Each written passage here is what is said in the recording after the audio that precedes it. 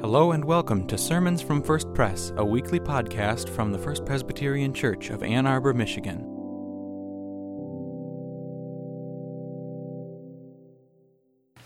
The scripture reading for today comes from the book of Philippians, chapter 2, verses 5 through 11.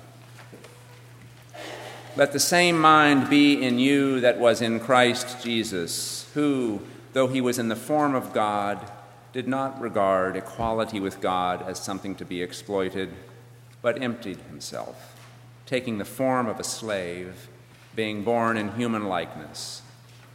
And being found in human form, he humbled himself and became obedient to the point of death, even death on a cross. Therefore God also highly exalted him and gave him the name that is above every name, so that at the name of Jesus every knee should bend in heaven and on earth and under the earth, and every tongue should confess that Jesus Christ is Lord, to the glory of God the Father. This is the word of the Lord. Thanks be to God. So let us listen now for the story of Jesus and his last days and weeks from Luke 23. Listen now for God's word as it comes to us. The whole assembly got up and led Jesus to Pilate and began to accuse him. They said, "We have found this man Jesus misleading our people, opposing the payment of taxes to Caesar, and claiming that he is the Christ, a king." Pilate asked, "Are you the king of the Jews?" And Jesus replied, "That is what you say." And then in a bit, Pilate sent Jesus to Herod, who was also in Jerusalem at that time. Herod was very glad to see Jesus, for he had heard of him and wanted to see him for some time. He was hoping to see Jesus perform some sign. Herod questioned Jesus at length, but Jesus didn't respond to him. The chief priests and the legal experts were there fiercely accusing Jesus, and Herod and his soldiers treated Jesus with contempt. Herod mocked him by dressing Jesus in elegant clothes and then sending back to Pilate. Then Pilate called together the chief priests, the rulers, and the people, and he said to them, "You have brought this man before me as one who is misleading the people. I've questioned him in your presence and found nothing in this man's conduct that provides a legal basis for the charges you have brought against him. Neither did Herod, because Herod returned him to us. He's done nothing that deserves death. Therefore I'll have him whipped and I'll let him go." But with one voice they shouted, "Away with this man, release Barabbas to us." And they kept crying and crying, "Crucify him, crucify him." And finally they handed Jesus over.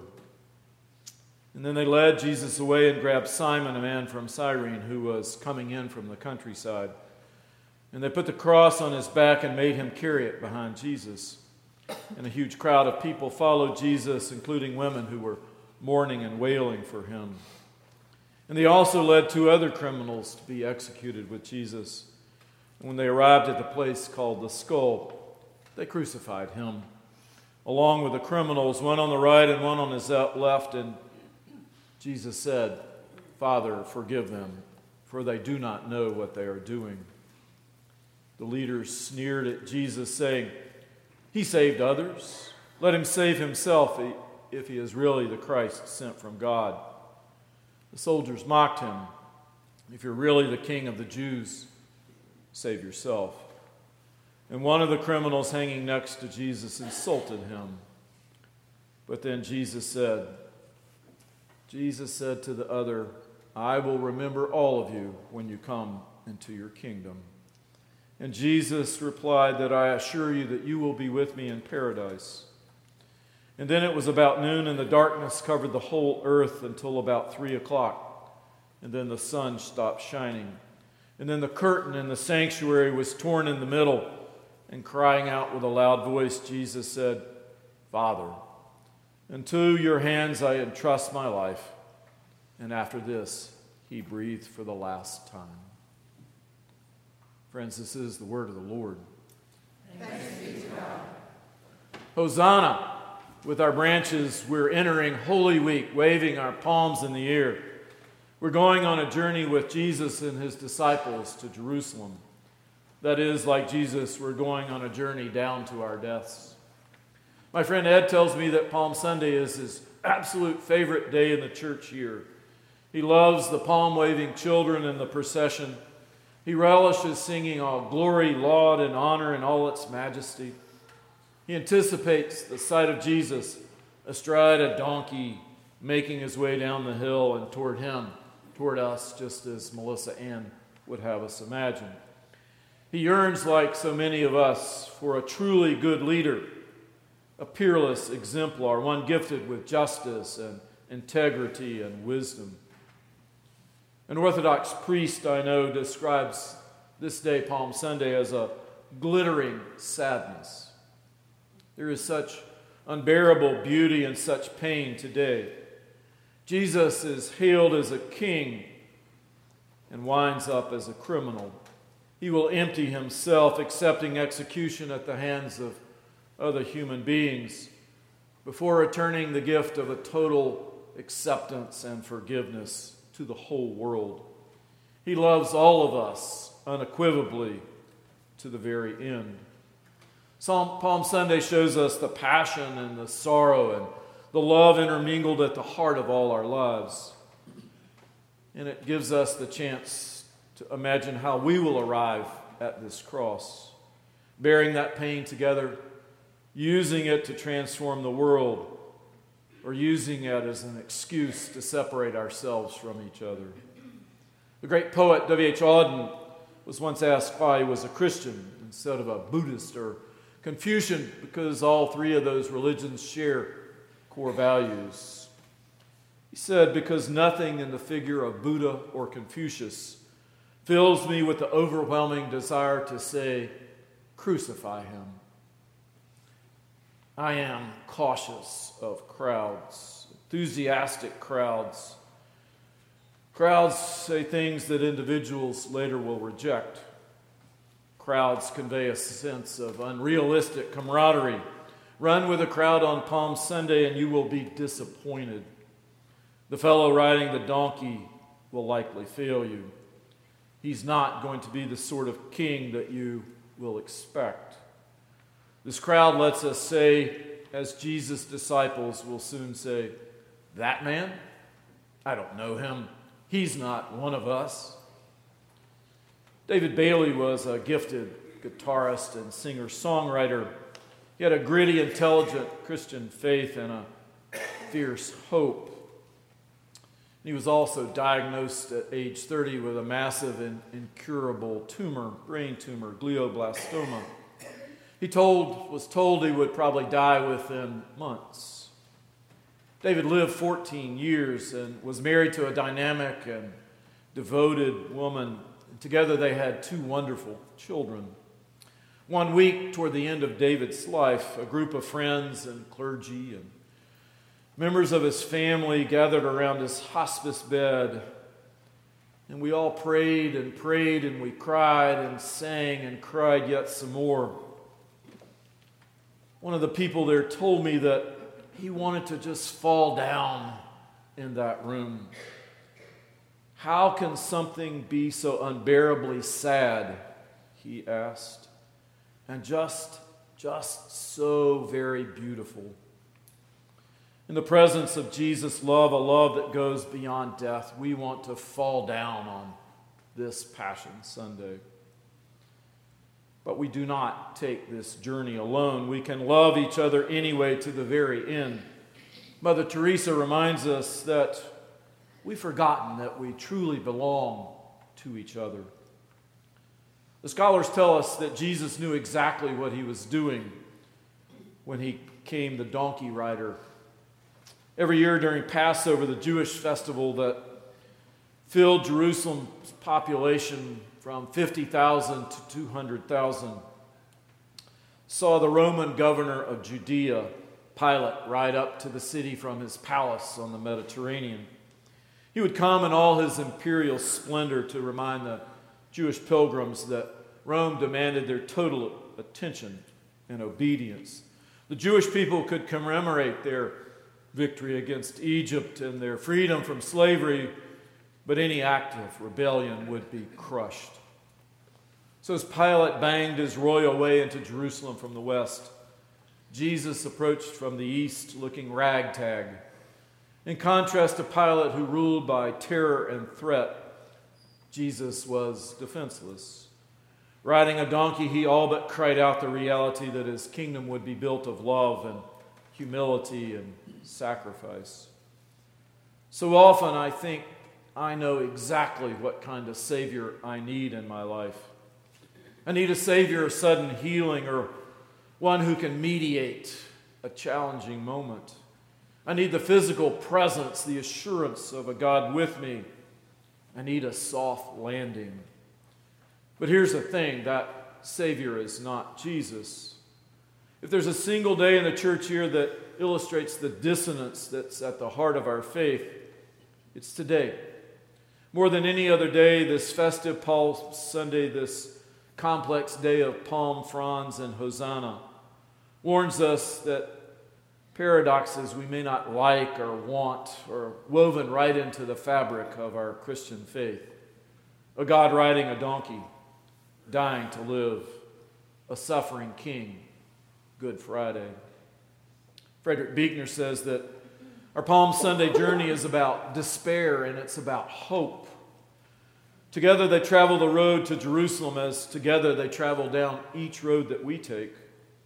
Despair at what in our madness we are bringing down on our own heads, and hope. Hope in Him who travels the road with us and for us and ahead of us, and who is the only one of us who is not truly mad.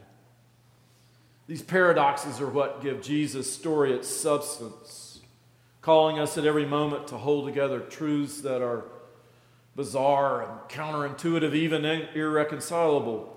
On good days, I understand that these paradoxes are what afford my faith its credibility. If I live in a world that knows holiness and mystery and pain and contradiction, then I need a faith resilient enough to bear the weight of that disordered world. I need a faith that empowers me, in Richard Rohr's words, to live in an exquisite and terrible humility before the reality. But the question is, will I choose what is humble and real, or will I insist to live in the delusion of power and empire? Will I accompany Jesus on his donkey on that perilous path, or will my impatient and broken hosannas undermine my own journey? Buechner is right. We're mad with despair and hope, mad so much that we really don't know what to do with the story of a God who comes to die so that we can live.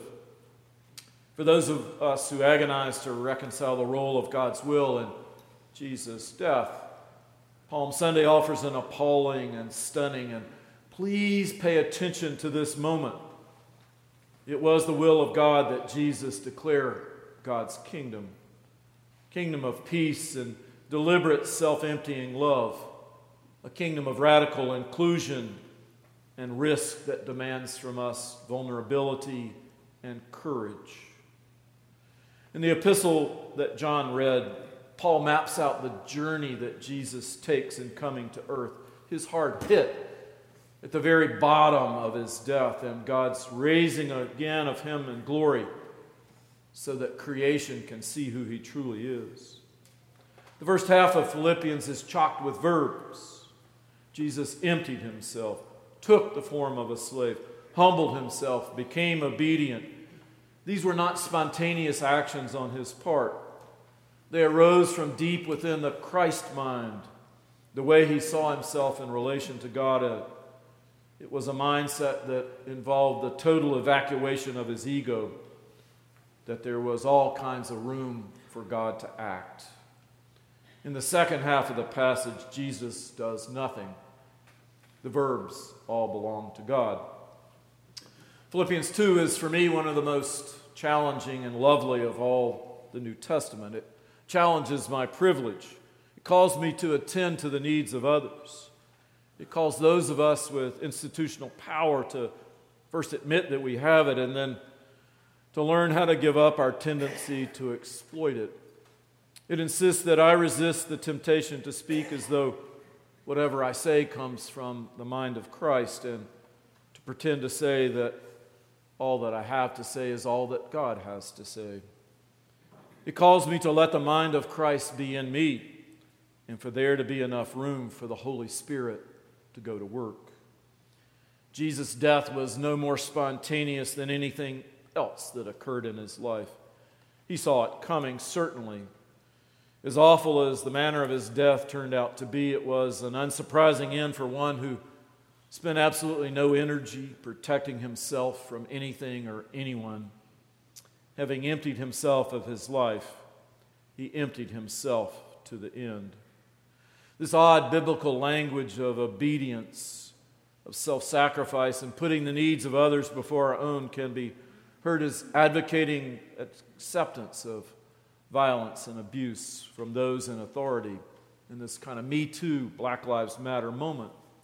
The unwillingness of patriarchy and privilege to lie down once and for all can overlay a strange residue to a traditional scriptural language. We can't pretend it's not there, but neither can we abandon the countercultural pathway described by Paul. This is the way of Jesus in the world. So was it God's will that Jesus died? Or was it Jesus' will to be subject to obey, that other people died? Remember, the Romans had crucified thousands of Jews before they got to Jesus. Here Philippians says Jesus became obedient unto death, and having assumed the form of a slave, he asked for no special pass at the end. He submitted to death the same way he submitted to everything that made him fully human, totally alive. This is why he serves for us an exemplar. Let the same mind be in you, Paul challenges, apparently believing that this state is within our grasp. Today, Palm Sunday, we do not witness the remarkable death of an extraordinary child of God. Instead, we experience the same kind of self-emptying love that we are capable of. The actions of our lives, our verbs, can flow from this same Christ mind. Sooner or later, we'll all be called to be obedient unto death. In the meantime, we're as free as Jesus to determine how we will spend our time, how we'll use our energy, how we will be. Will we spend it on self-protection or on self-giving? On saving ourselves or on giving ourselves away? This drama pivots around the individual character of Jesus, and there's much to be gleaned for our own personal experiences. But I have to ask, what would it look like for a community of faith, this First Presbyterian Church, to embody the mind of Christ, to empty our corporate self, our resources, in order to take up the form of a slave? What might it look like for us to become obedient to the point of death? What crosses lie before us? Or put another way, what are we ready to give ourselves away for? Give away something of our worship so that we could attract those people who are not yet here? Ready to give away traditional practices and schedules in order to embrace and form people in the richness of the Christian faith? Ready to go out from this sacred place to bind up the wounds of our community in Detroit and Ypsilanti? Recall the pattern of Christ. It's in dying that we come to live by the power of God in transformation and resurrection. Kierkegaard wrote once that Jesus wants followers, not admirers. God calls us to swim, but if we want to keep one foot planted firmly on the bottom, but God wants us out in the water 70,000 fathoms deep, where a life depends not on half measures, but upon faith. Finally, there's one odd thing about this passage from Philippians. Our human will ends at verse 9. There we die. After that, the good news is God takes over. There is, in the New Revised Standard Version of the Bible, the one sitting in the pews in front of you, a literal space between verses 8 and 9. If you look at the shape of the text on the page, there's a space that, in my imagination, is equivalent to the grave in which Jesus lay dead as he could possibly be, completely obedient, no pulse, no thought, no will. Fred Craddock, the wonderful pastor, helps us see that the grave of Christ was a cave, not a tunnel. Christ acted on our behalf with no thought of gain. That is precisely what God has exalted and vindicated. Self-denying service for others to the point of death with no claim of return, no eye on reward. So on Palm Sunday, I think we do not focus on what we believe about Jesus so much as we focus on what he did and what we're able to do because of what he did. Like Jesus, who accepts today's hosannas knowing that his friends will betray him, the crowd will turn on him and his only crown will be in pain. He doesn't count equality with God, but submits, emptying his own self and mind so that he can be filled with the glory and the power of God's great and transforming love. And from his beautiful bloody head, his hands, his feet, sorrow and love flow mingled down to us this day. Look, Jesus says, this is how you live. And so today, in this glittering sadness of Palm Sunday, we take up our crosses and we follow him where he might lead. Thanks be to God, who has loved us all the way to the last steps of our journeys. Amen and amen. In the spirit of Palm Sunday, I invite you to join me in a bidding prayer. So when I say, "Save us, O Lord," I would ask that you would join your voices with mine and say, "For your mercy is great." So let's try that. Save us, O Lord. For your mercy is great. Save us, O Lord. For your mercy is great. Let us continue in prayer. We prepare ourselves for this week that is holy, yet filled with unholy acts, words, and thoughts. In this week of journey, people will lose their way. In this week of betrayal, others will find hope hidden deep in their hearts. We will try to follow Jesus in the days to come, sustained by the word of grace and life. Save us, O Lord, for your mercy is great. Joining the children, we wave palm branches with joy while keeping nails ready in case we need them. The one who set aside glory now comes in humility. The one who offers life will challenge death itself. Hosanna, blessed is the one who opens your heart to us. Save us, O Lord, for your mercy is great. Holy God, your Son humbled himself even to death to show us the power of loving service. Guide those holding positions of power, that their decisions give rise to the mutual flourishing of the world you so love. Save us, O Lord, for your mercy is great. Healing God, your Son is betrayed and crucified in our violent world each day.